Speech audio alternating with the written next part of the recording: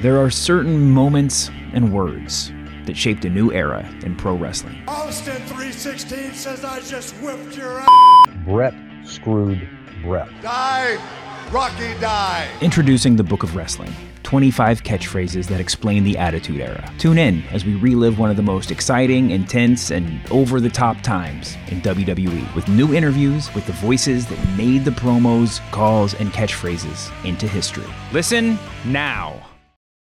This episode is brought to you by eBay Motors. eBay Motors has everything you need to keep your ride or die alive. From superchargers, brakes, exhaust kits, and more, 122 million parts, eBay Motors levels your baby up to its peak performance. And with eBay Guaranteed Fit, your part is guaranteed to fit your ride every time or your money back. With all the parts you need at the prices you want, it's easy to bring home the win. Keep your ride or die alive at ebaymotors.com. Eligible items only. Exclusions apply. This episode is brought to you by Kia's first three-row all-electric SUV, the Kia EV9. With available all-wheel drive that sets the pace and seating for up to 7 adults. With 0 to 60 speed that throws you one moment and available lounge seats that unwind you the next. Visit kia.com/EV9 to learn more. Ask your Kia dealer for availability. No system, no matter how advanced, can compensate for all driver error and or driving conditions. Always drive safely.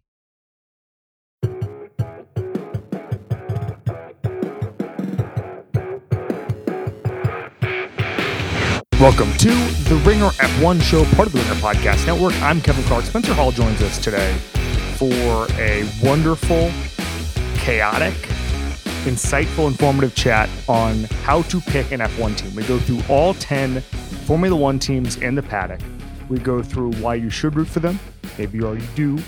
Why you shouldn't. Their culture, their history, their drivers, the team principal, everything. It is a detailed deep dive at everything F1 on everybody's journey. And some people have been watching for 40 years. We've heard from so many different people. Some people were watching in the 70s. Some people just started watching last week.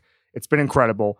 Whoever you are, this podcast is for you. This is a detailed deep dive into these teams. This is one of the best things we've done since we started the podcast last month. I really, really enjoyed it. You guys are in for a treat with Spencer. Now, Imola is this week.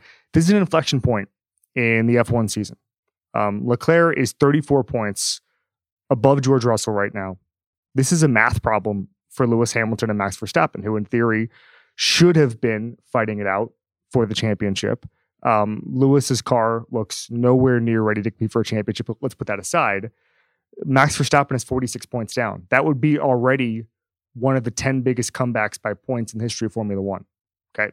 So if he's going to make a move, it needs to be soon. Now, the good news for Red Bull is that Helmut Marko said that Honda has assured the team that the reliability issues, which is the reason Max Verstappen is 46 points behind, the reliability issues will be solved by this race. According to Marko, part of the problem is that the porpoising was hurting the fuel delivery system, which in turn made the car unreliable. Not an engine problem, according to Red Bull.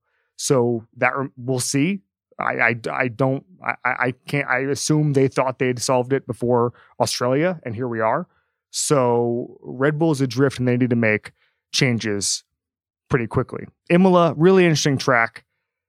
19 turns, interesting hard corners. I was watching a lot of the onboards. So the track took a break on the F1 calendar from 2006 until 2020. During COVID, they were able to reinstate the track, and it's one of the historic tracks in Formula One. Some great battles there. Prost, Senna, Schumacher, and Alonso had a rivalry that unfolded there. I was going back and just watching all the old YouTubes and so listen to some podcasts about it. And it's really a place where Titans have had some great races. Unfortunately, it's a tragic history. Obviously, Senna lost his life there. Roland Ratzenberger lost his life there in the same weekend. So that's obviously a part of it. Gerhard Berger also had a fiery crash that he survived. He talks about in interviews sometimes. So it's been a dangerous track. They've made changes since then to the track. But in the last couple of years, it's been a really good, interesting track. And I think that Ferrari probably has an advantage because of some of these hard corners. In the corners and with acceleration, Ferrari's been amazing, although that's That's sort of easy to say because they've been amazing pretty much everywhere. And if they weren't amazing in something, for instance, at the end of straights, Red Bull just breaks down. So it's fine. So we know the stakes. On Saturday will be the first of 3 this year sprint races that are 100-kilometer all-out sprints, hence the name, to figure out who's going to be P1 on Sunday. Now, a couple of changes this year. Number one, when we talk about P1, the title of pole position, entirely cosmetic, will go to whoever was fastest on qualifying on Friday. I'm in favor of old school qualifying to begin with. I don't even love the idea of a sprint race, so I'll get to that in a second. But I understand it. And the top 8 finishers in this sprint will receive points, which I guess raises the stakes. Now, I understand why you add a sprint race to a weekend, and 3 seems right if you're going to do it. When the new owners of F1 came in a couple years ago, they really wanted to make every weekend feel like a kind of Super Bowl-like atmosphere, and to see another race day and to have a competitive environment on Saturday, kind of a mini version of Sunday, certainly heightens everything around the weekend. It's just another day of competitive racing. I get that. They've done a pretty amazing job at raising the awareness of the sport and making every weekend feel bigger. So I'm not going to question that part of it. I just say from a competitive standpoint, I like the idea of old school qualifying.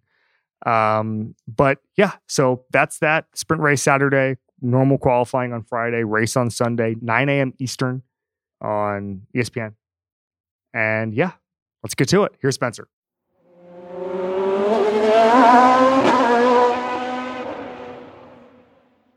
Welcome in, Spencer Hall, Channel 6 newsletter, Shutdown Fullcast, F1 aficionado.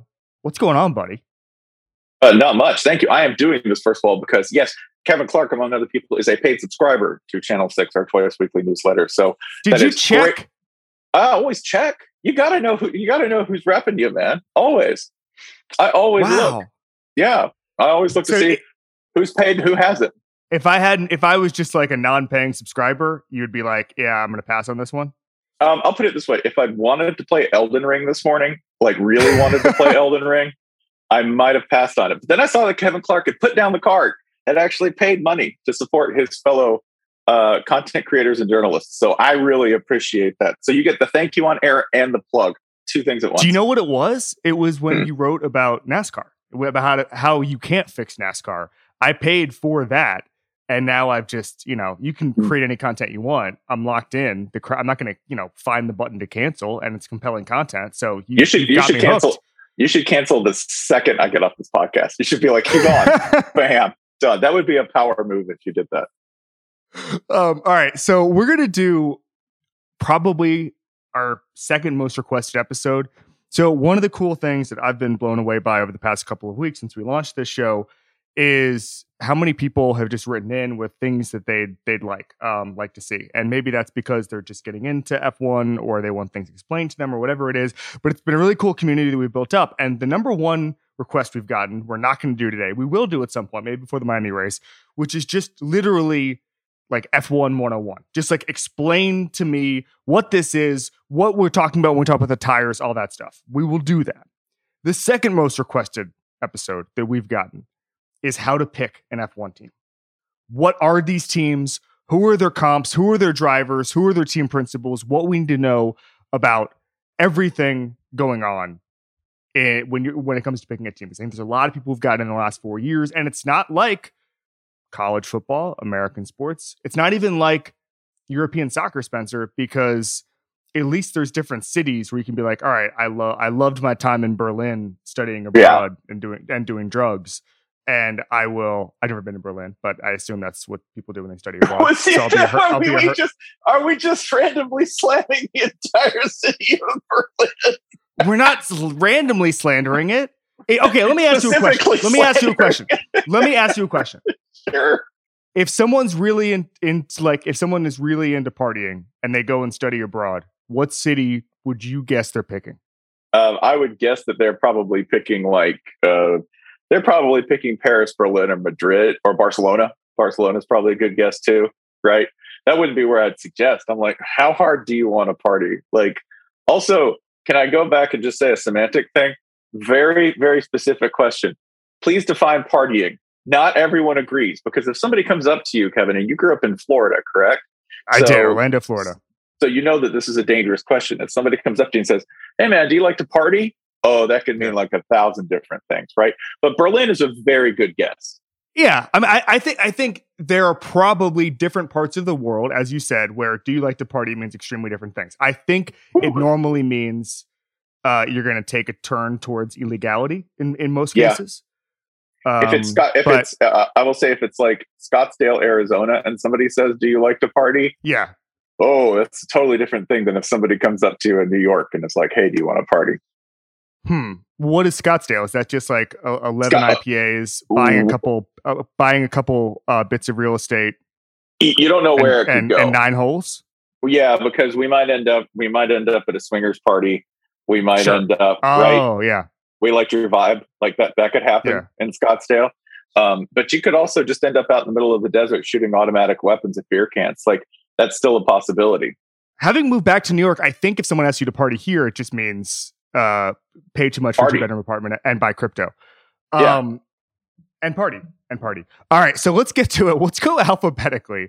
We'll start with the Alfa Romeo. They have 2 drivers, the most notable of which is Valtteri Bottas.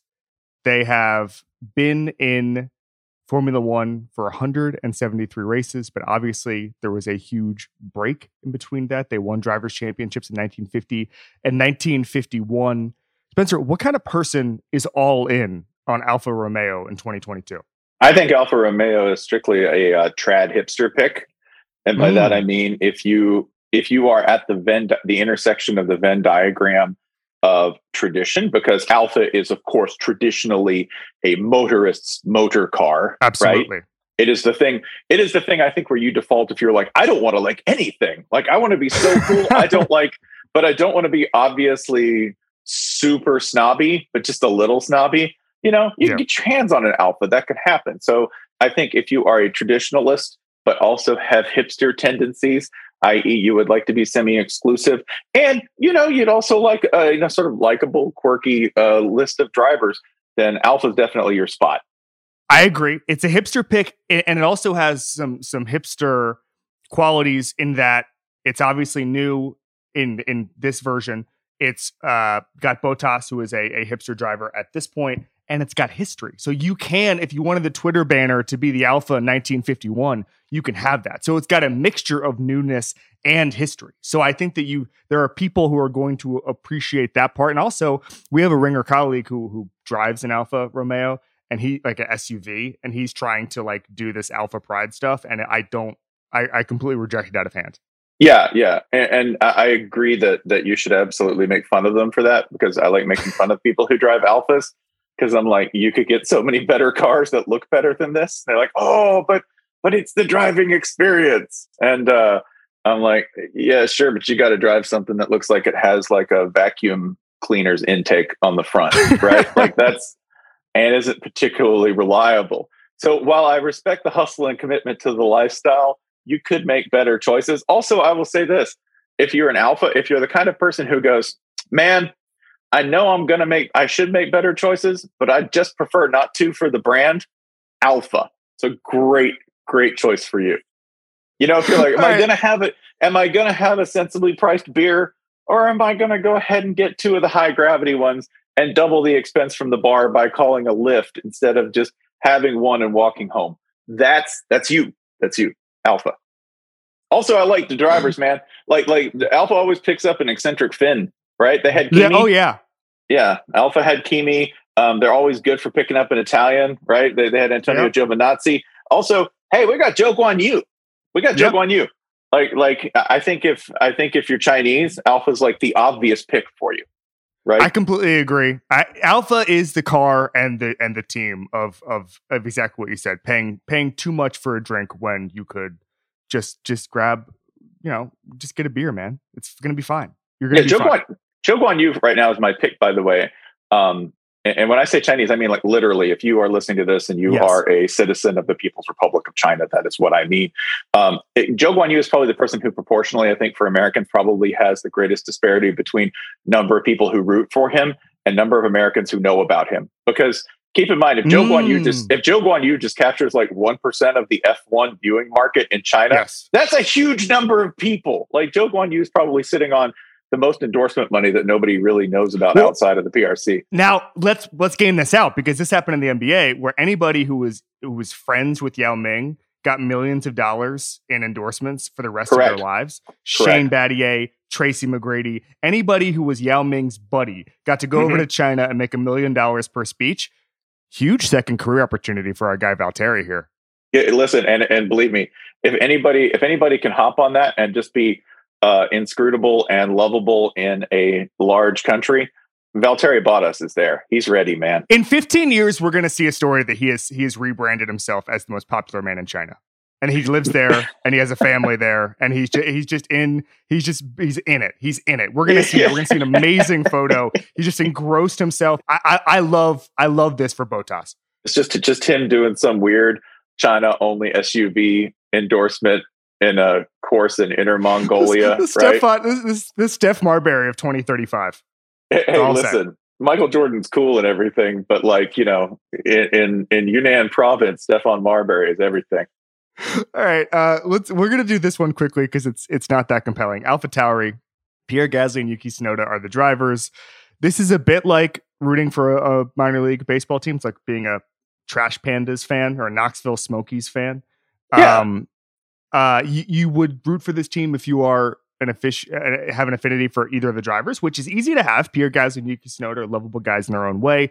If you want to choose AlphaTauri, that says what about you, Spencer? I think you're a minor league, small town, second circuit kind of person. Also, if you want the Muppet Babies of teams, right? If you want the juniors teams, I think this is an adorable way to do it, because Pierre Gasly and Yuki Tsunoda, not to undersell their astonishing talent in either one of their cases, but this is the junior circuit team for Red Bull. Yep. So if you're comfortable with that, if you're more of a small town person, right? I think AlphaTauri is definitely the way to go, because, you know, small town America is a cliche, but like most things, there's sort of a veneer to it. Most small towns have Starbucks. Most small towns have the big corporations. AlphaTauri is tied in with all kinds of gigantic companies, but they're quaint. I think they're a great pickup. Very likable. The New York Times, to understand voters, is going to go into the AlphaTauri paddock and start talking to people. Come to the AlphaTauri diner. We'll start talking about your real concerns, right? This is F1's real America. So come on by.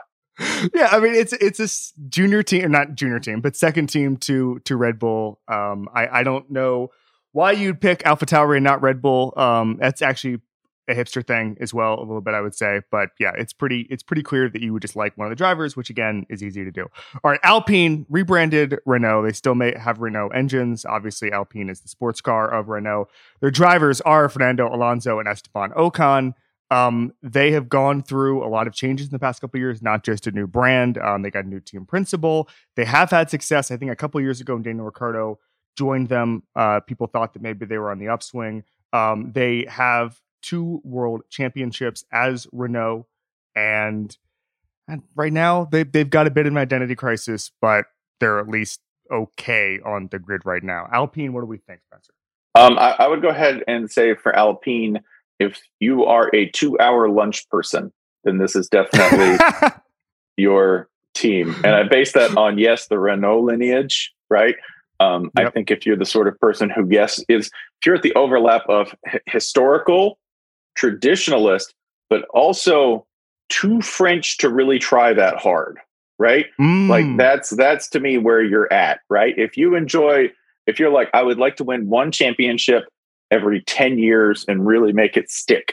That to me is probably where Alpine is at. Okay. If you are the kind of person who values grace over power in your cars, I would go ahead and say Alpine. Very francophile, very elegant, moderately successful. Yeah, and Cyril said in Drive to Survive, the reason to work for Renault is because it's the only F1 team based in Paris. They take this identity very, very seriously. Yeah, and you'll get the best, and you'll get the best food at the spread. Like that's legit. Like you will consistently get the best food at the trailer spread. Are we sure? Would you rather have Renault's food for an entire year, or Ferrari's food for an entire year? Because that's just a French versus Italian question. It is a French versus Italian question. I'll go ahead and I will take Renault's. Like 100%, because and that's a personal preference on my part, right? Because I would just happen to prefer French food over Italian food, because I'm going to run into cheese either way. Like, full disclosure, I don't eat cheese. Like, I just think cheese it's always tasted like the barnyard to me. I cannot. Whoa. Yeah. We're here. Cheese tastes bad to you. Yeah, it just tastes bad to me. I'm not lactose intolerant or anything. It just tastes bad. Like, horrible. So we're on opposite sides of that. There's a restaurant in New York called Parm that's just Parmesan. That's just what it is. No, sir. And I enjoy that restaurant. Haven't been there in a while. I know that in France, all other things failing, I can inevitably get a slice of beef, all right, or a slice of meat. Like, I can get a cutlet, right? And in what Italy, do you do with French onion soup? I don't eat it. Wouldn't order it. Yeah, know, man. In Italy, the cheese, they'll just assume they'll just grate it on top of anything. It'll just attack at any moment. All right. So that pretty much sums up Alpine. Also, if you're a big Fernando Alonso fan, of which older fans who have seen him dominate, that's nothing crazy at all. No, that is fine. Also, I would say this is also a slightly older guy's team. Mm-hmm, definitely. Aston Martin. So this is a bit of a misnomer that they're called Aston Martin. They were rebranded. They're owned by Lawrence Stroll, who obviously bought the Force India team a few years ago. They were called Racing Point for a little bit. The drivers are Sebastian Vettel. It's also been Nico Hülkenberg this year, as Vettel has struggled with COVID. And then Lance Stroll, Lawrence's son. This is a tough one because for me, this feels like it should be a glamour team. But the way they entered into F1, I mean, Aston Martin, I mean, this is James Bond stuff. This is some of the best sports cars in the world. This is aspirational stuff. If I get $1 trillion, I might just go down to the Aston Martin dealership and buy myself an Aston Martin. Having said that, because of the Stroll family, because of Racing Point, because of the Force India lineage, I don't view them as a glamour team. Help me out. I've got you, because I have a definite fix on this team. Aston Martin is the team for the people who are a hot mess with money. Because it's not like, that's it. Are you a hot mess with money? And I don't even mean, do you have money and are a hot mess? I mean, do you have money or do you not have money and are you a hot mess? If you are terrible with money, and I only say this because Aston Martin, it's not like they don't spend money. They 100% do. It's not like they're not likable. I love Sebastian Vettel. Sebastian Vettel's had a lot of success in F1. Even Lance Stroll is generally cited as being the most likable fail son, the most likable sponsored rich kid in F1, or at least the most competent of the crew. Sure. Yet they don't produce, and everyone's not fine with that. But at the same time, it's not like they're not entirely likable. So are you kind of an affable hot mess with money who makes, $20,000 a month, but owes $30,000 in credit cards? That's you, Aston Martin. So I just thought about this as you said that. It reminds me of the people who sit on the floor, or at least when they were good, sat on the floor at Orlando Magic games. Because you just meet these people and they would just be like blacked out at Casey's at like 4 p.m. before a Magic game. And they're wearing like male or female, some sort of leopard pattern. And you'd be like, what's this group's deal? And then like 30 minutes in the conversation, they'd be like, hey man, we got 5 seats on the floor tonight. You want our 5th? And you'd be like, what? And it turns out they own like car dealership or they're just fail sons in some way, but somehow they have 5 seats on the floor at a Magic Pelicans game that night. And they'll give you one. They'll give you one, right? Like they'll definitely give Aston you one. Like Aston Martin too. Like, I don't want to say it's a bad car, because if we wanted to talk about luxury cars that were actually bad, Maserati would be racing in F1. Aston Martin's a fine car, but to me, it is also the car of somebody who has more money than sense.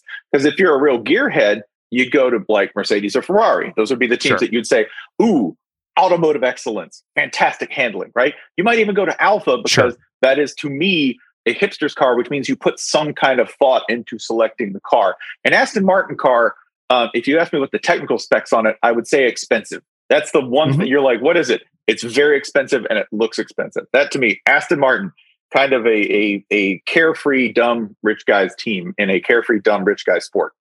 It's Aston Martin in general as a car company, which Lawrence Stroll is a major investor in, is the car that probably gets most of its sales on impulse buys from guys who've gotten rich on NFTs in the last couple of years, because Jason Statham has said in movies that he likes them. Correct. Also, Anglophilia. Anglophilia can get you here too. If you're a big Anglophile, if you think all things British are inherently smart and good, you're probably going to gravitate toward Aston Martin and the inevitable pools of oil that come out of it in your driveway. I'd like an Aston Martin. You would? Like if you see me driving down in Atlanta and I've got an Aston Martin, you know I made a couple good investments. Yeah, that's like the end of the Batman trilogy. You're Michael Caine and I'm Christian Bale, and you see me just kind of casually driving down an Aston Martin. If I see you in an Aston Martin, I'll just go, you could have done worse. You could, like, if you have that kind of money, you can do way worse than an Aston Martin. It starts when I cancel my subscription to Channel 6 later today. That is correct. And then you can afford the Aston Martin. What are those guys called who all want to retire at age like 29 and they don't spend any money? Oh, financially independent. Yes. Those guys, they spend no money and then they try to retire at like 28. That's what I'm going to do, starting with my newsletter cancellations. Listen, like I said, at least it's not a Maserati, baby. I hope like y'all don't have a Maserati sponsorship or something. But yeah, we're good. All right, Ferrari. So there's a lot that can be said here. Mm-hmm. They are almost certainly, and for some reason people get mad when I say they're going to run away with this, but I just don't see any evidence that anybody else is going to be able to close that gap. And Lewis Hamilton had some comments in the off week that said that basically, you know, the top teams always develop at the same rate. So like he doesn't see Mercedes getting this incredible fix it and Ferrari not. That's just sort of how this season works. Even though Ferrari has struggled to have in-season changes, like there's just a lot that needs to be done with Mercedes and Red Bull to close the gap. So they're probably going to win this championship. They've won 16 Constructors' Championships, 15 Drivers' Championships. They're always seemingly in need of being saved. Even when Michael Schumacher came back, it was, oh my God, Schumi, please save Ferrari. We saw that a couple of years ago. They were in the doldrums the last few years. They were mid-pack, but they are historically an extremely successful team. Is this more Notre Dame or Texas? I would say more Notre Dame by far. In fact, I think by comparison, it's not even close. Because Texas doesn't have that many claimed. I don't believe Texas has that many claimed national titles as Notre Dame. In addition to that, really the only comparison for Ferrari is Alabama. Like that to me is, they're red. They're historically dominant. When they are bad, it is a crisis. That to me is like that is. When Alabama is bad, it is not like, oh, well, they're going to go through a couple of down years, then they'll get it popping again. No, it is an event unto itself. And a lot of times the success that somebody has at that job is not cast independently. It is, thank you for saving us. Thank you for restoring, right? You're always, if you're successful early as an organization, you're always in a process of celebrating restored glory, not celebrating the thing that just happened, right?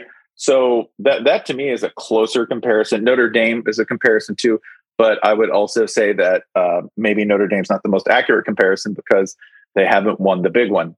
And Ferrari will have to do that before they, move clear of a Notre Dame comparison here, right?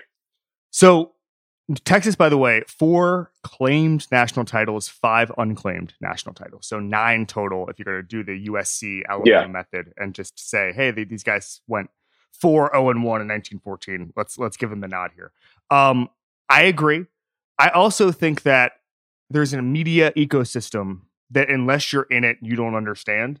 And in Italy, everything Ferrari does is talked about ad nauseum, and that may not leak into England. It may not leak into America, but it is the biggest thing in the world. And I think the people who to Italians, and I think that people who cover the sport in Italy and are basically the Ferrari beat writer are really, really, really popular. We just don't understand that because we're outside of it. Obviously, they speak Italian in Alabama. It's just because we don't want to read more about Alabama. That's probably a little bit of it. I just don't want to know anything more than I need to. But yeah, this is like it's a glamour team. It's a team on the upswing. It's a team that's going to win this year. Do you think it's immoral to pick Ferrari if you're starting to watch this year? No, I don't. I don't. I wouldn't ascribe any kind of morality to picking any of these teams because, one, if you're going to get into the relative morality of F1, we all run into the wall very quickly there. very quickly. You like the sponsors banners are kind of where you would have to stop if that made you squeamish at all. The thing that I think it's fine to pick Ferrari for this year, especially because I don't want anybody to have a bad time watching something in their free time, right? I don't want them to ever sort of feel this is a guilt-free, this should be like a relatively guilt-free endeavor for somebody. So if you want to just hop on this bandwagon, baby, go ahead and get it. I know too that if you pick Ferrari, one, they might be good again in the future, high probability of that. Two, aesthetically, you're going to have a pretty cool time. They got a cool logo. You got a cool color. You have cars that correspond to kind of what's on the track. Totally different machines, but some of the styling is still there and the lineage is definitely legitimate, right? You also have like this, like everyone who's a big Ferrari fan is like, yeah, thought about going to Italy, going to the factory, going to the shed. And you know what? What I want to do is go to the factory and I want to see, you're going to talk about the stump, aren't you? The stump that they hammer the parts on individually. Like there's a great mythos there that you could just buy into that is kind of like fraud, but it's also like the most sort of Italian fraud possible, in that you're like, is every car painstakingly made by hand? Yeah, robot hands, maybe. I don't know. Like it's still a car. Most Italian fraud is fun. Yeah, like enjoy it. I'm totally fine. They have the coolest looking team principal by far. He looks super Italian, even though I believe he's Swiss. And he doesn't speak English in the Drive to Survive interviews, which I respect. Like they're like, it'd be cool if you spoke English, and he's like, no. But also, he just started doing that. Yeah, just started a mid-show switch this season. I like that he saw wins coming, and he's like, all right, I'll start talking English here. It's like when a coach starts shutting out the media because he got successful. Start shutting out the media. Like to me that's cool. Like the coolest thing, if you want to go. I know everybody will crap on the idea of just hopping on the bandwagon and following Ferrari, but to me, one of the coolest things is that you might be able to actually, in some sense, put rubber on the road by seeing a Ferrari or having some experience seeing one. You'll see one and you'll kind of go, a touchstone connecting me to that somewhat, even at a distance. I need to keep the names out of this right now because I'm actually trying to book some of these guys. The names will come out eventually. But when I was talking to some folks around the NFL, they were like, there's a pretty big Ferrari contingent among NFL stars. We're just messing around. And I was like, well, why? Like, they're like the red or whatever. And they're like, well, because they drive Ferraris. And I was like, oh, right. They have millions of dollars. Oh, yeah, that thing. There's guys who drive Ferraris in the NFL who are able to be Ferrari fans because they buy Ferraris at cost. Yes, they because they have the product. It's a little bit different for them than it is for us. That'll be true for Mercedes too. Like I do think it is cool if you can, maybe get your hands on it. Maybe you can even touch a little bit of it or see sort of. Yeah, Mercedes you can get at CarMax for $22,000. Yes, and it will. Yeah, it's a little bit different, but I think that's important to me. I think that's one thing that's sort of missing from the NASCAR experience, right? Like. You might be in a Toyota, but you don't assume it's the same kind of Toyota, right? If you're in an F1 car, plausibly you go, well, this thing goes 200 miles an hour, right? It has to have some sort of DNA from what they're putting on the F1 track, even if that's not true. It's definitely more believable. What was the funniest part of Ford versus Ferrari to you? Was it Lee Iacocca's casting to be one of the buffest men in Hollywood, or was it casting the Ford Motor Company as a huge underdog to a guy in Italy named Ferrari who just kind of makes cars in a barn? Yeah, that to me was the funniest thing, was America as underdog, particularly 1960s America, which was busy shooting people into space and trying to submarine the entire Russian economy through military spending. That to me is the funniest part of it, that here we have this visionary, this rebel in Ford. And I'm like, oh, was he busy? Like, I guess when the fascism business went out, they had to go ahead and resort to trying to take on small Italian car makers with the largest industrial monster in the world, the Ford Motor Corporation. That to me was probably the funniest part. I don't know, man. I don't know young Lee Iacocca. Maybe he was yoked. I don't have any pictures. We'll look into it. All right. Haas. This is the big one. Yeah. So there's so much to be said. Owned by Gene Haas, headquarters technically in Kannapolis, North Carolina, formerly home of the Kannapolis Intimidators. They changed the name. I didn't know. So there's a baseball team named after Dale Earnhardt, and they changed the name this feels like erasure and the ending of Southern culture. No, as long as the first thing I think when I think Kannapolis is the Earnhardt family, which for the moment it still is, I think we're good. However, there's an unusual hybrid that I know people who live in Kannapolis or around there who've seen Gunther Steiner shopping at the malls with his wife, which to me is the greatest collision of cultures possible. That you have this like outrageously cranky middle European man who runs into like somebody at the outlet store in Charlotte, North Carolina. Do we have a store? Like, do we know what he's doing? Is he like at the Banana Republic outlet, or is he? I believe this was a Nordstrom's. So I think this was so I full. Think it's not even a Nordstrom rack, just full cost. Gunther getting after it. I think Gunther did get after it with those Haas dollars. Yeah. If we're going ahead and putting Haas in their place, I would have to ask somebody selecting this team. Do you like getting punched first in a fight? Have you lost a fight recently? Are you the kind of person who, after 9 failures, will get up and say, no, this one I'm going to fail harder at 10? Are you the kind of person who really wants to root for an underdog? I'm not talking about a fake underdog, all right? Americans, if you are listening to this, I need you to listen very carefully, okay? A real underdog, not a team you root for, right? Like not even the Boston Red Sox when they managed to finally win a World Series because that team had money. I mean, are you willing to sit through real agony in order to celebrate 9th? To really celebrate 9th?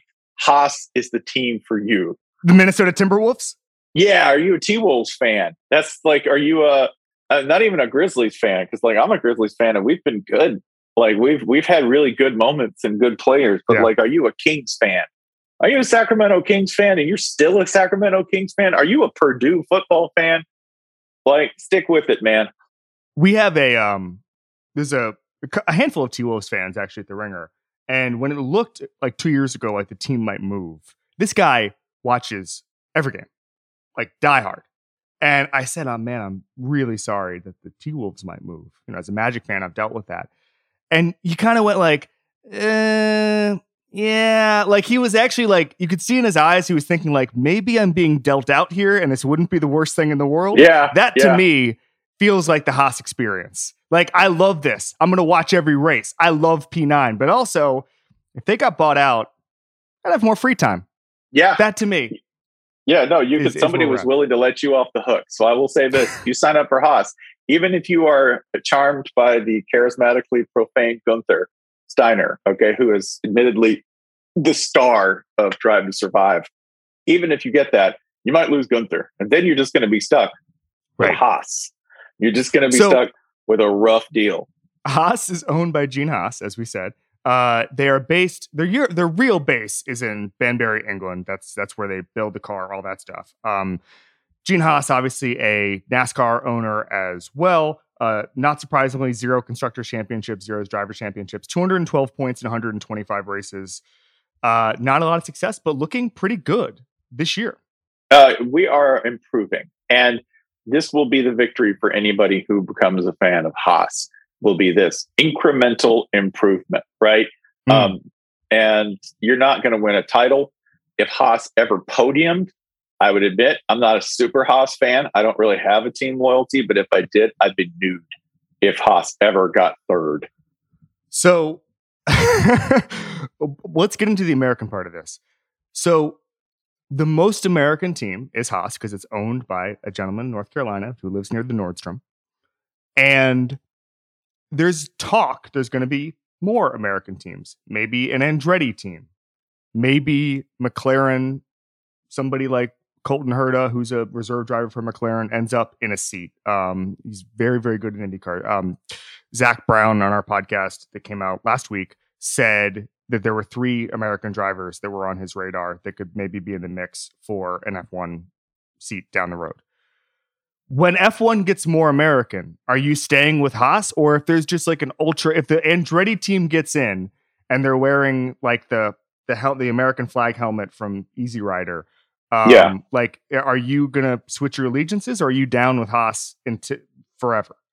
I think if I were in that position, I would just be down with Haas, right? Especially because they would have the more direct NASCAR roots. And the idea of anything even tinged with NASCAR, being successful at the F1 level is too funny for me to let go. That the guys who build tanks that crash into each other around ovals would have any success in the precise aerodynamic world of F1. I'm going to stick to that for the lulz. So I would stick with Haas by far. By the way, my nationalism is so fluid. I have no loyalty. I am treason incarnate when it comes to NASCAR. Like when Checo does well for Red Bull, I am just like, yeah, man, Viva Mexico. That's awesome. It's a big day for Mexico. I want nothing but the best things for Mexico. When you have, when Yuki Tsunoda is killing it, and he's, like going to finish 7th or 6th for Alpha or for AlphaTauri, I'm always like, yeah, man, it's beautiful. Japan. This is an enormous day for Japan. I'm so happy. Like switching my passport right now. It's awesome. Yeah, no, I agree with that only because I think that the American part of it is just so limited. Like when I see Lewis Hamilton at Silverstone, I'm just like, this is amazing. I want to be part of this. And I want if Colton Herta starts just getting P4s all the time and he does it at Austin, I want to be involved in that. I just don't think we're there yet. I think the most American thing that can happen would be Daniel Ricciardo winning at Austin, not because Ricciardo's American, but because he is the most American driver. Even if we had an American driver, Daniel Ricciardo would be the most. Yeah.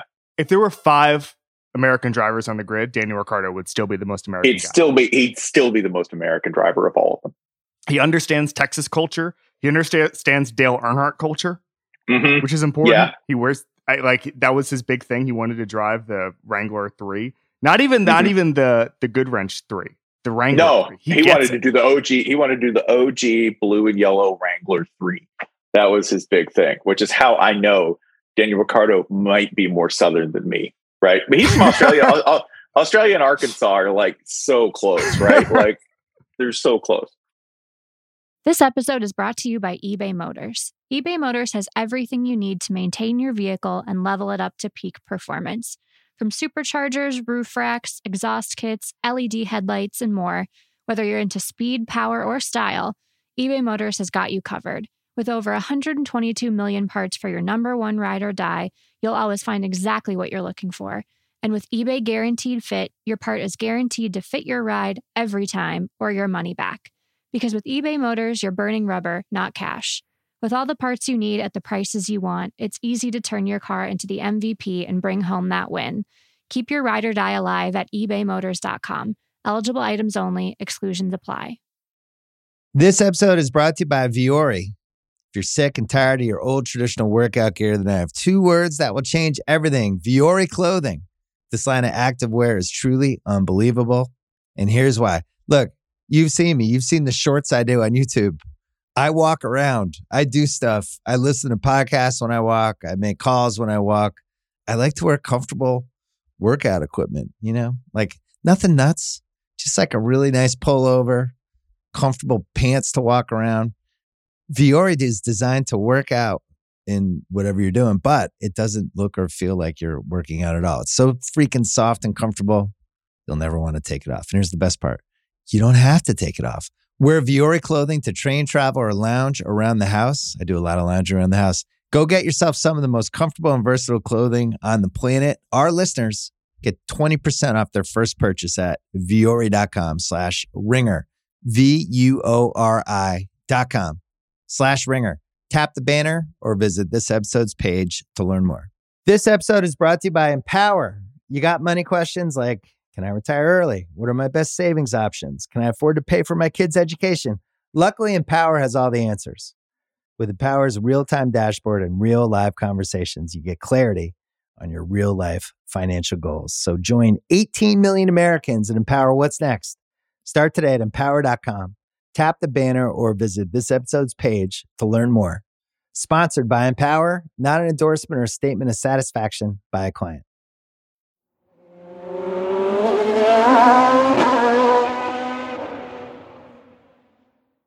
All right, McLaren. Daniel Ricciardo and Lando Norris are the drivers. American, Zach Brown. So Zach Brown was on my pod, and my wife listened to it and thought that Zach Brown had picked up a vaguely Irish English accent while living in England, which I had never heard before, but she said that she could hear it before. So it's possible Zach Brown has become anglicized. While he's from California, his first races were going to Riverside and Long Beach and all that stuff. But it's possible that he is now more English than American. If you listen to some voice takes, this is a historically great team. 8 constructors championships, 12 drivers championships. They have a Mercedes engine now. Ron Dennis, their former team principal, is one of the greatest minds in history, and they have a lot of cool photos of their car over the past couple of decades. Tell me about McLaren, what kind of person you are if you like the team, Spencer. I think one, you've got to be an Anglophile, so you have to like all things. You have to like all things British. It is also one of the teams that has actually used American drivers with some regularity. Johnny Rutherford, I believe, was a longtime McLaren driver. I think you have to have a fair amount of nostalgia because this is a very 1970s team by design. And I think you have to be the kind of person who you got to be into driving. And by that, I mean, you have to be the kind of person who maybe won't necessarily say, I need a lot of flair. Like, you're not going to root for a McLaren unless you think an actual McLaren road car looks cool. And a McLaren road car is a very geometric, elegant thing that doesn't necessarily have like the pure sex of a Ferrari, right? Like a Lamborghini to me is like the opposite of a McLaren. A Lamborghini is meant to like scare you and bully you off the road and, be loud and set things on fire and be very like have a lot of flair. A McLaren is like a scalpel. It's just going to cut and it's going to be very precise. Also, you're going to have to be okay with not being the main character. That's for the moment. McLaren is like probably 2 or 3 years off from seriously competing. Just given the development cycles that happen in F1, they might have miscalculated on a driver hire because Daniel Ricciardo hasn't exactly worked out there yet. Lando Norris has a lot of promise, but I think you have to be okay with being like the likable second character in any drama that you're going to enter. You're kind of an auxiliary character right now. Also, you got to be good with orange. You got to be good with that's also a sports team thing to me. You got to be either cool with orange or not. Those are 2 different kinds of people. Okay, so Russillo had asked me last summer if being a McLaren fan was the move. To me, the road car hurts it a little bit. I feel I'd never met a cool person who owns a McLaren. You know what it is? I think it is a very geeky car. It is a very like if you're or showy. Like I don't want all the cars you have. That is correct. All right. Now that's the case with anybody who's going to buy a luxury car. But I know 2 kinds of McLaren drivers. One, if you're an Elon Musk type, you're going to buy a McLaren. That was, I think, the first luxury car he ever bought because it is a nerd's car. It is, it leans into the whole like we're better because we're designed by science and not passion. Right? They're all designed by science, but like that is very much the McLaren thing, right? When it comes to their cars, they're the ones who have like they have a geometric expression of a Greek letter as their as their headlight. That's very much like it's mathematical. So if you're a geek, you're going to like McLaren. The other people who really like McLaren, I found, are people who are like, yeah, I just want to drive something really precise. I had one of these and wrote about it for SB Nation back in the day. And when I drove it, you can't wreck it. You cannot wreck it. You hear about other luxury cars and they're like, yeah, I wrapped it around a tree. A McLaren won't let you do that. A McLaren is just so stuck to the road that if you wreck it, man, that's your fault. It wasn't the car. I can promise you that. So to me, those are the 2 kinds of people. So like, that is correct. When you're talking about prescribing what you want from McLaren, it is, I think, a snob's car, but it's also like a math snob's car. I'm getting very, very particular here. But if that is you and you are listening to this, by all means, McLaren is your F1 team. I've been frantically searching, as you were saying that, to find out if Bryson DeChambeau has a McLaren. He does not. He feels like he does. He has a Bentley. That to me says he's not different actually type. Yeah, that to me says he's not there yet. Like famous McLaren owners, like that would be to me an interesting search because I think you would probably get a pretty good idea of who you're talking about in terms of famous McLaren owners. Like, okay, so here. Perfect example. Okay. We already mentioned Elon Musk. George Harrison, okay, who was like a motorist. He was a guy who really, I just Googled it. Jay Leno was on this list. Jay Leno but he'd be on every list. He owns one of everything. Are right? we looking at the same list, and do we see the second person on this list? Yes, we do. Mr. Bean. Mr. Bean, yes. Rowan Atkinson. That is correct. He is. I think but George Harrison is to me like the example of the guy who you're like, George Harrison was like a serious driving type driver. Yeah. He was absolutely that kind of dude. So I think he is probably a good example of, are you the kind of guy who has the money, wants people to know that you have discriminating taste, but also that you know how to drive? I think McLaren would be the one for you. Like, you see people buy Ferraris all the time. You think all those NFL drivers can pull off a drift turn? No, they're putting that thing right into the gravel, right? They're putting it right into the tires. Okay. Someone who gets behind the wheel of a McLaren, they might be able to do it. Might. Okay. So I do want to say this one thing. So I know someone who had a McLaren wreck in front of their house, and over the next 3 days, it was just an army of the world's best fixers coming and getting different parts and just making sure that no one ever reported this to police or tried to identify who exactly wrecked in front of it. Like, you could see it was clear. I didn't get the whole story, but it was clear that a McLaren like wrecked on the street in front of it, and then it was completely wiped away by a bunch of guys who probably charged $20,000 an hour. That is correct. If I tell you this, if you are the kind of person who is impressed by this fact, the McLaren, I believe it was the 1990s F1 or the P1. Oh no, the F1. Yeah, this is the one that Jay Leno owns. It has gold lining the engine case, and supposedly because of the thermodynamic qualities of gold and the conductive qualities of gold, is made the best metal. Bullshit. That's not. No, the reason it's there is because you could line it in gold. That's why. If you're the kind of person who's impressed by both the science and the ballitude of that, McLaren is your team by far. I just want to say that Franz Toast, there's a headline that I just saw that said that Yuki Tsunoda, quote, underestimated fitness requirements in 2021. So we have a new type of person who would like AlphaTauri, and it might be us. I mean, AlphaTauri by personality too, right? Like Yuki and Pierre. Pierre's the one who, if you've seen the latest Drive to Survive, he comes on camera and the first thing he says is that story too dirty for me to tell on camera? If that's you, if you're the guy who missed the fitness requirements, Yuki Tsunoda, they show his apartment, it's absolute trash because he doesn't do laundry. AlphaTauri. Boom. All right. The big one. We're getting into the three big ones, the big three. Mercedes, Red Bull, and Williams. Mercedes? What do we think? Do you root for the New York Yankees? Do you like winning? Are you just the kind of person who likes winning and money, and that's your whole personality? You're a Mercedes fan.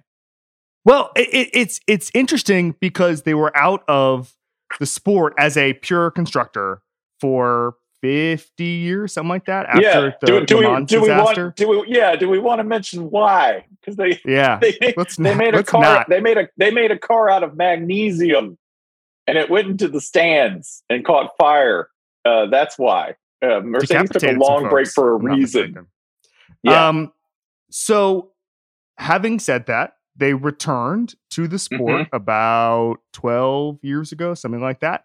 And they've won 8 constructors championships and 9 drivers championships, although that reaches back. They won in 54 and 55 as well. And then there's a break until 2014.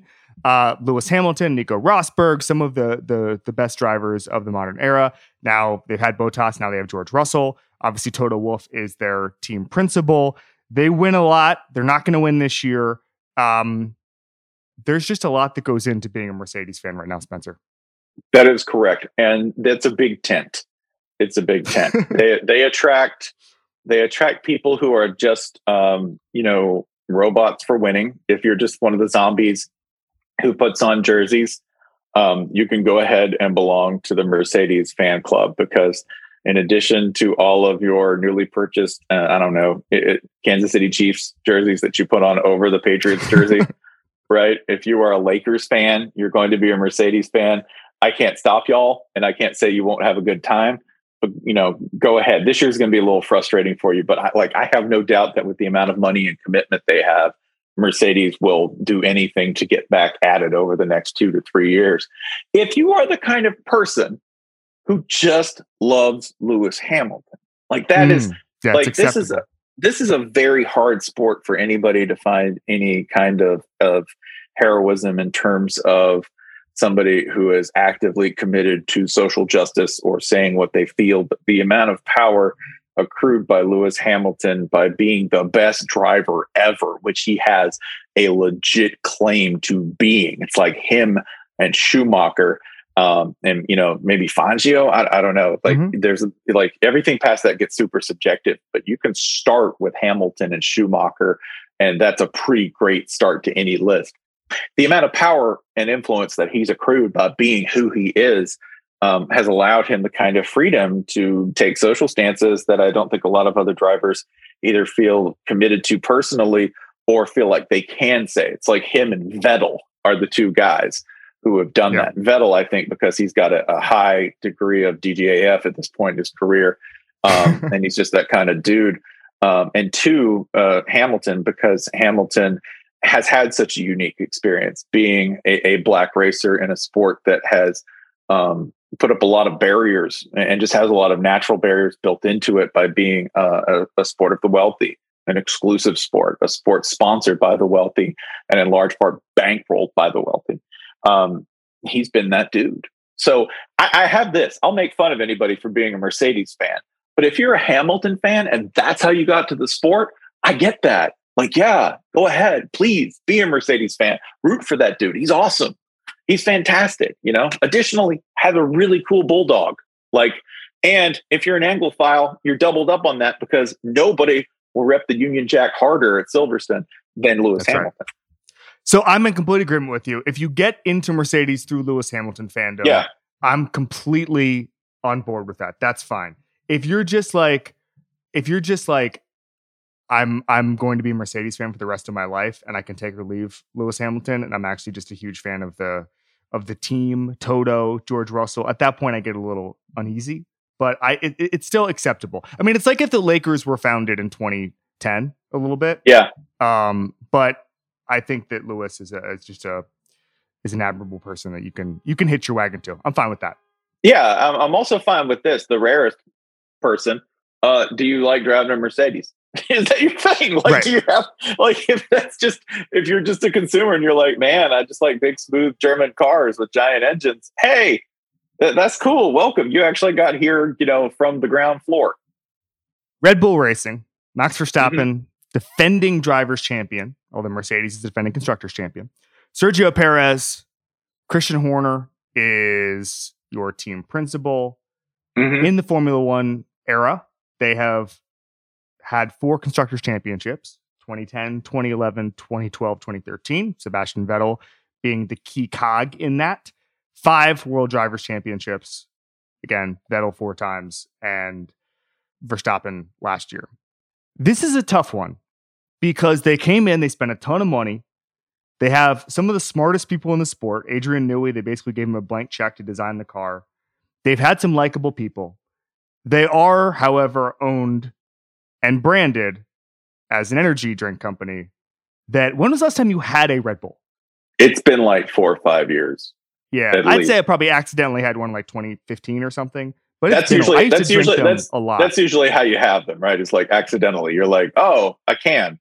In my way. For me, it's like I'm at a gas station and the coffee's out, and I really need caffeine, and it's just a Monster Energy with 900 calories or a sugar-free Red Bull.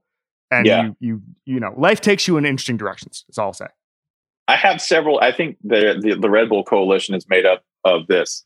Are you a person who's 35 or over who would describe themselves as I like to rock? That's it, dude. That's it, right? Does the extreme lifestyle of 1999 still somehow flow in your veins? By allegiance, you should probably enjoy Red Bull. Are you Mexican? Are you affiliated with Mexico? Do you love Checo? Okay. Do you want to rep Mexico so damn hard during an F1 race? Okay. Which you can do because Checo is awesome. Sergio Perez is incredible. To me, he had the best moment of the 2021 season when he blocked for Verstappen, cutting off Lewis Hamilton in the final race of the season in order to put Verstappen back in the hunt to eventually take the race in a very controversial decision. None of that would have been possible, by the way, without one, the intervention of F1 officials, or two, Checo. Like Checo is probably like, to me, he's my favorite. Like he is my favorite person to watch drive, just because of his style and because he is so competitive at every single point in the race, even if he's not in first. Like that, to me, he's just tough. He's just an extremely tough driver. He's a tenacious driver. If you watch him, his defensive driving is brilliant. I love that dude. If you are a Checo fan, I think that's a great way to get there. Verstappen, I think if you are the kind of person who looks at Dexter as a role model and not as a warning, then you can root for Red Bull, because Verstappen to me is the most like dead shark-eyed competitor. He is the kind of person who will win a race because he might think about wrecking you. Like Verstappen to me has the most like NASCAR attitude. Like I know, all right, not attitude, NASCAR technique of any driver, because he is so aggressive. Red Bull recruits like a short guy runs the team, which is the case because Christian Horner is the shortest short man ever. And I mean that in terms of attitude, not necessarily by height. He's just pugnacious, always going completely at Mercedes' throat or anyone else who comes near them. Like big mouth, big attitude, size 8 shoes. Who, if you could take one guy on the F1 grid and put him in NASCAR, would it be him? Yeah, Verstappen. I'd take Verstappen. Like, because I think Ricardo would enjoy it the most. But I think Verstappen's the guy who actually probably would be like, contact at 190, fine. Like, fine, I will go ahead and put my car there. Like that is, because I think this is my theory about the 2021 season. I know everyone will go to the race decision that Michael Massey made to put them 1v2 in the final lap and get, Verstappen a victory there. I don't think it was that. I think it came down to the fact that when Lewis Hamilton is in conflict with the driver, he will hold his line, but he won't necessarily crowd it. And Verstappen will knock you off the track. And I think that was, when push came to shove, the difference there. Like, I think he's just an aggressive driver in a sense that Lewis Hamilton is not. I still think Hamilton's the better driver. That's why he's got more championships. And I think that's why, like, most of the time he'll win. But if it comes down to like a you or me situation, Verstappen's a killer. He'll just drop you. Verstappen fans, and listen, I'm adopting a neutral posture here because I feel like we've been too hard on Max over the past couple of weeks on this podcast. Yeah. Verstappen fans pretty sensitive. I can only describe him based on what he does. Like, I'm not making anything up. Right? No, like, I know. I'm just saying, like the fan base over. I get like a post Abu Dhabi, Max Verstappen fan base. They're in your mentions constantly, working the refs in the same. I think they might take their cues from Max and Christian. They're going to do what they're going to do, and I know that when it comes down to a you or me situation with Verstappen, he's throwing you overboard. He is that competitive.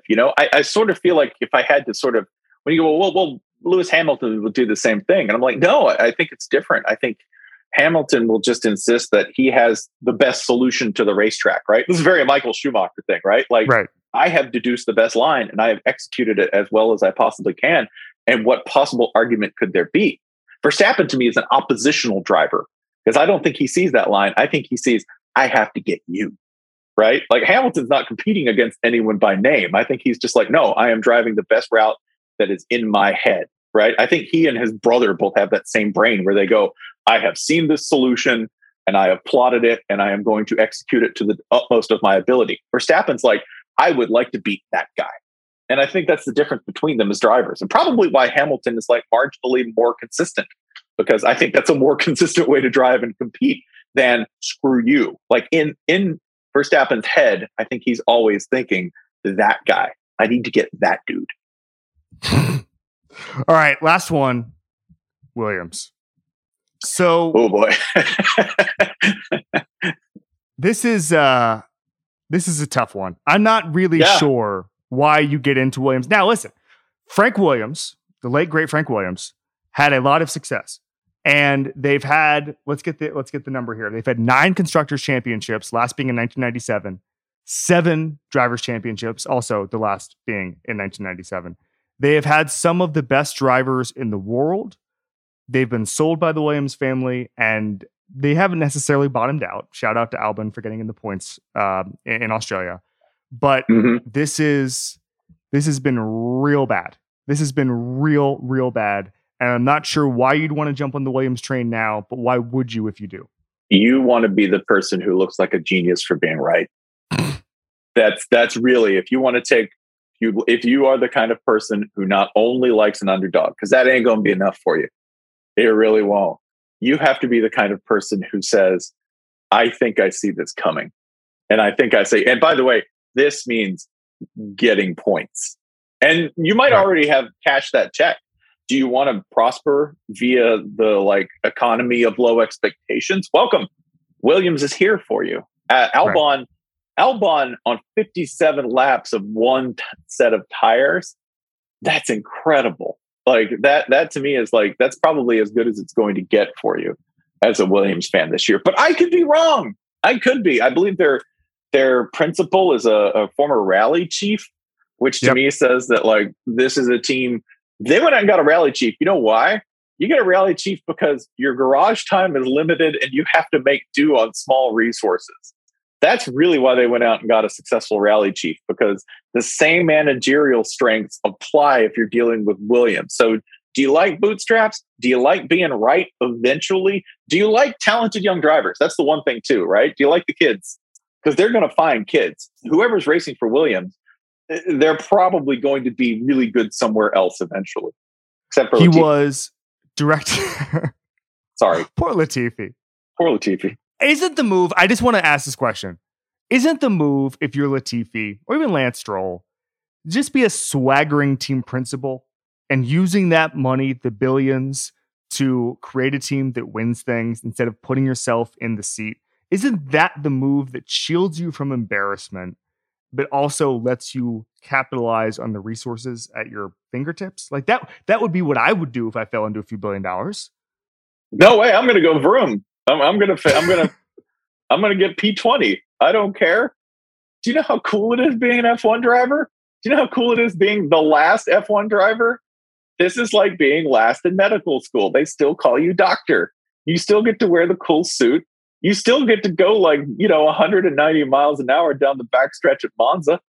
That's awesome. Do that. You could do that. You just pay someone at Monza to open up the gate. You understand? That's not the point. I can do it during a race. That's different. That's a different adrenaline channel, right? That's a different neural pathway. If you can get that and say, maybe I'll get better, I could talk myself into that. Also, let's remember who we're dealing with here. You were raised with all the money in the world. Nothing is impossible for you, right? Nothing. If you finish P20, what do you say to yourself? Oh, next week I can probably finish P19. We get a little bit better every week. That's what you think you can do. Nothing's going to tell me I can't. So I really do get it. Is there any embarrassment there? No, because I'm still an F1 driver. Still.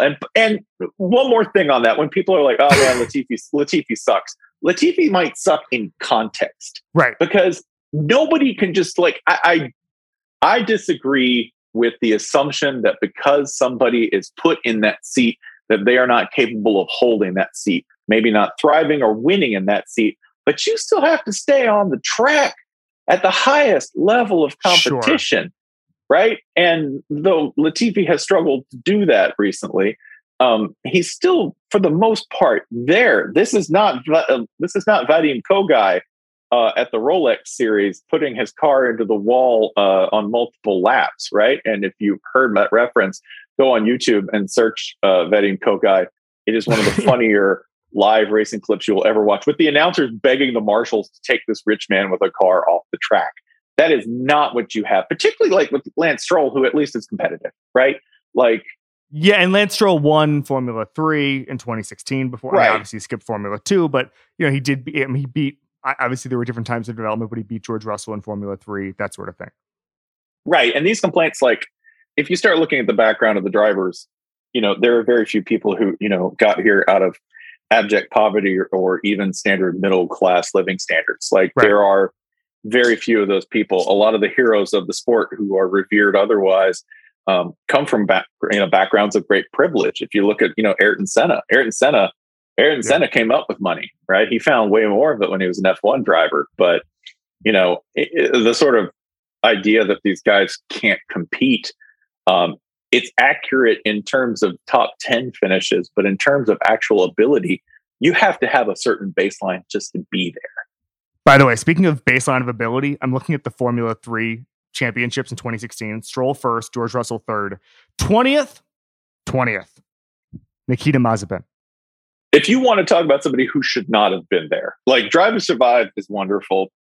However, one of the funniest things they did to me was in the Russian Grand Prix, make Mazepin try to look like a genius by being like, I called for rain tires and I saw rain. Go look up where he finished. Go look at where all of that brilliance had him finishing, because I believe it was His P19. knowledge of the Russian weather. Yes, the knowledge of the Russian weather encouraged me and allowed me to get 20th or 19th, wherever he finished. I feel like there's a lot of people who've picked a team in the past hour. I would hope so. And again, if any of this offended you, it's too bad. I just speak the truth. These are the teams you're given, right? Now, I will say this too, full disclosure, I root for drivers. I don't really have a team. But if I had to pick one, if I'm going to go ahead and draft one for myself in order to be fair and go ahead and pick a team live, I'm probably going AlphaTauri. I just, I'm a big Yuki Tsunoda guy. I'm a college football fan. Like, I don't know. Sure. I watch the NFL, but I don't know why people prefer it. So to me, the most college football team of all of them is AlphaTauri, because it's the junior league of, a more moneyed and successful senior league. I'll say this. I think people want to pick teams because they want the gear. They want to buy a $75 hat. AlphaTauri's gear is pretty clean. I agree. I like it. Now, I don't want to be a Ferrari guy, because I have one Ferrari guy story. I went to a rally car camp once, like a rally car school up in New Hampshire, O'Neill. And which you should go. You should go do. It's a blast. You'll learn how to drive. Does it teach me how to rally? Yeah, it teaches you how to drift and on gravel and drive off road. And do I need some intermediary steps between here and there? No. Just go do it. Because I just sort of drive on the highway now, like a normal person.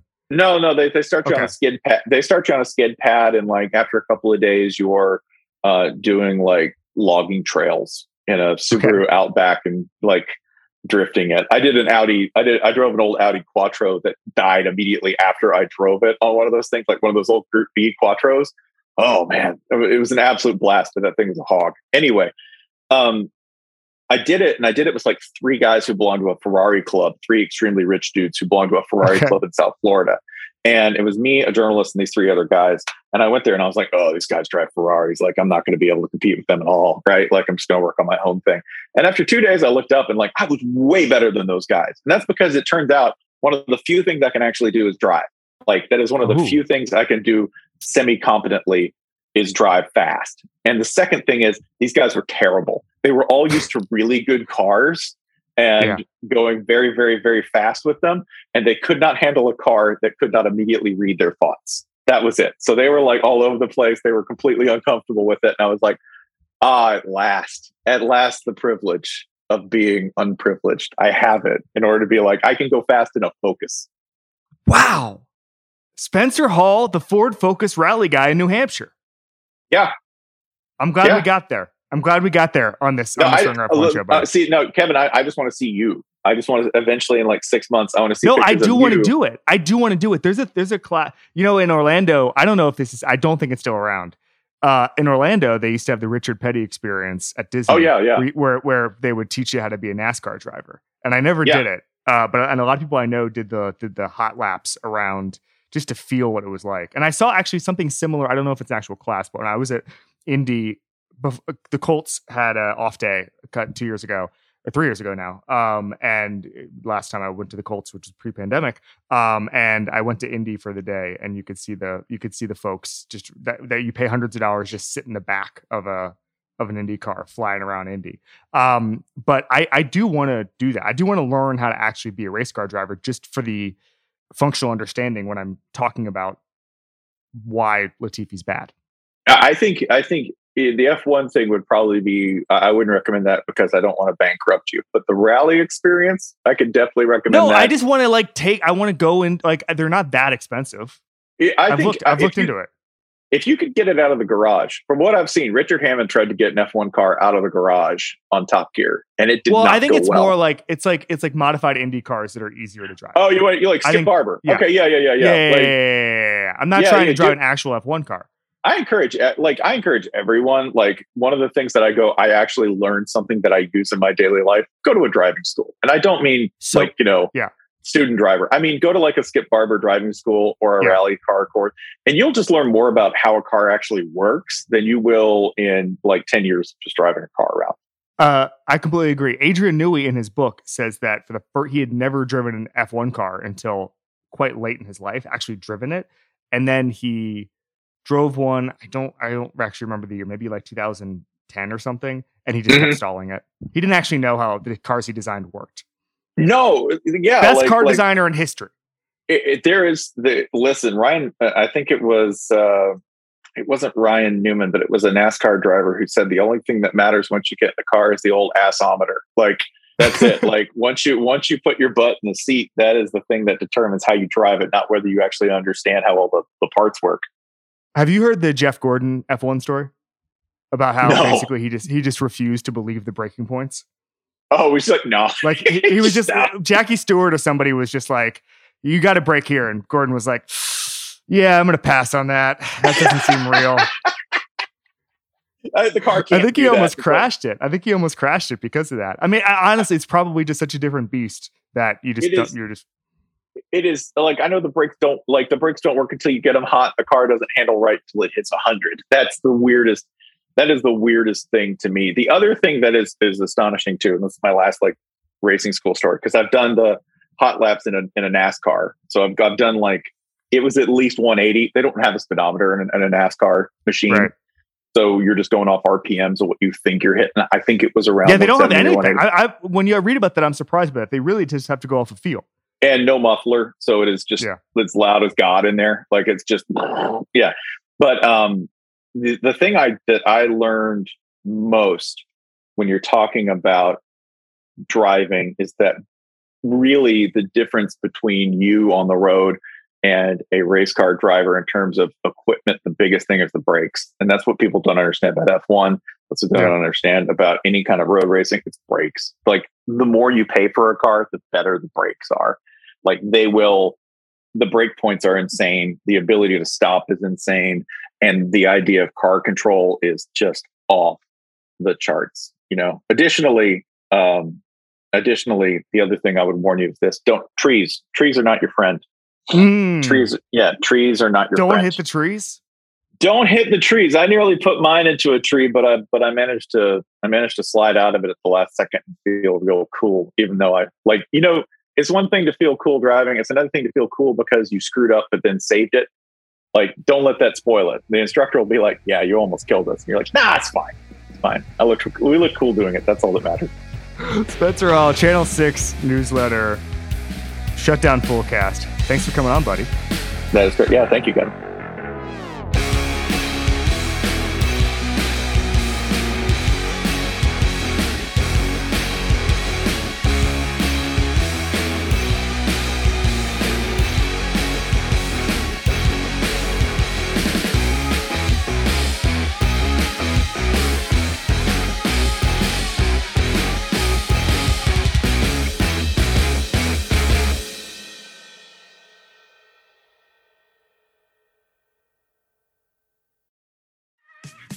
There's a lot that could impress you about the all-new Honda Prologue EV.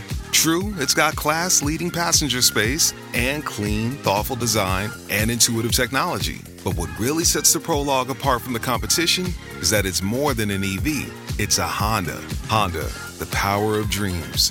Visit honda.com/prologue to learn more. This episode is brought to you by State Farm. You might say all kinds of stuff when things go wrong, but these are the words you really need to remember. Like a good neighbor, State Farm is there. They've got options to fit your unique insurance needs, meaning you can talk to your agent to choose the coverage you need. Have coverage options to protect the things you value most. file a claim right on the State Farm mobile app, and even reach a real person when you need to talk to someone. Like a good neighbor, State Farm is there.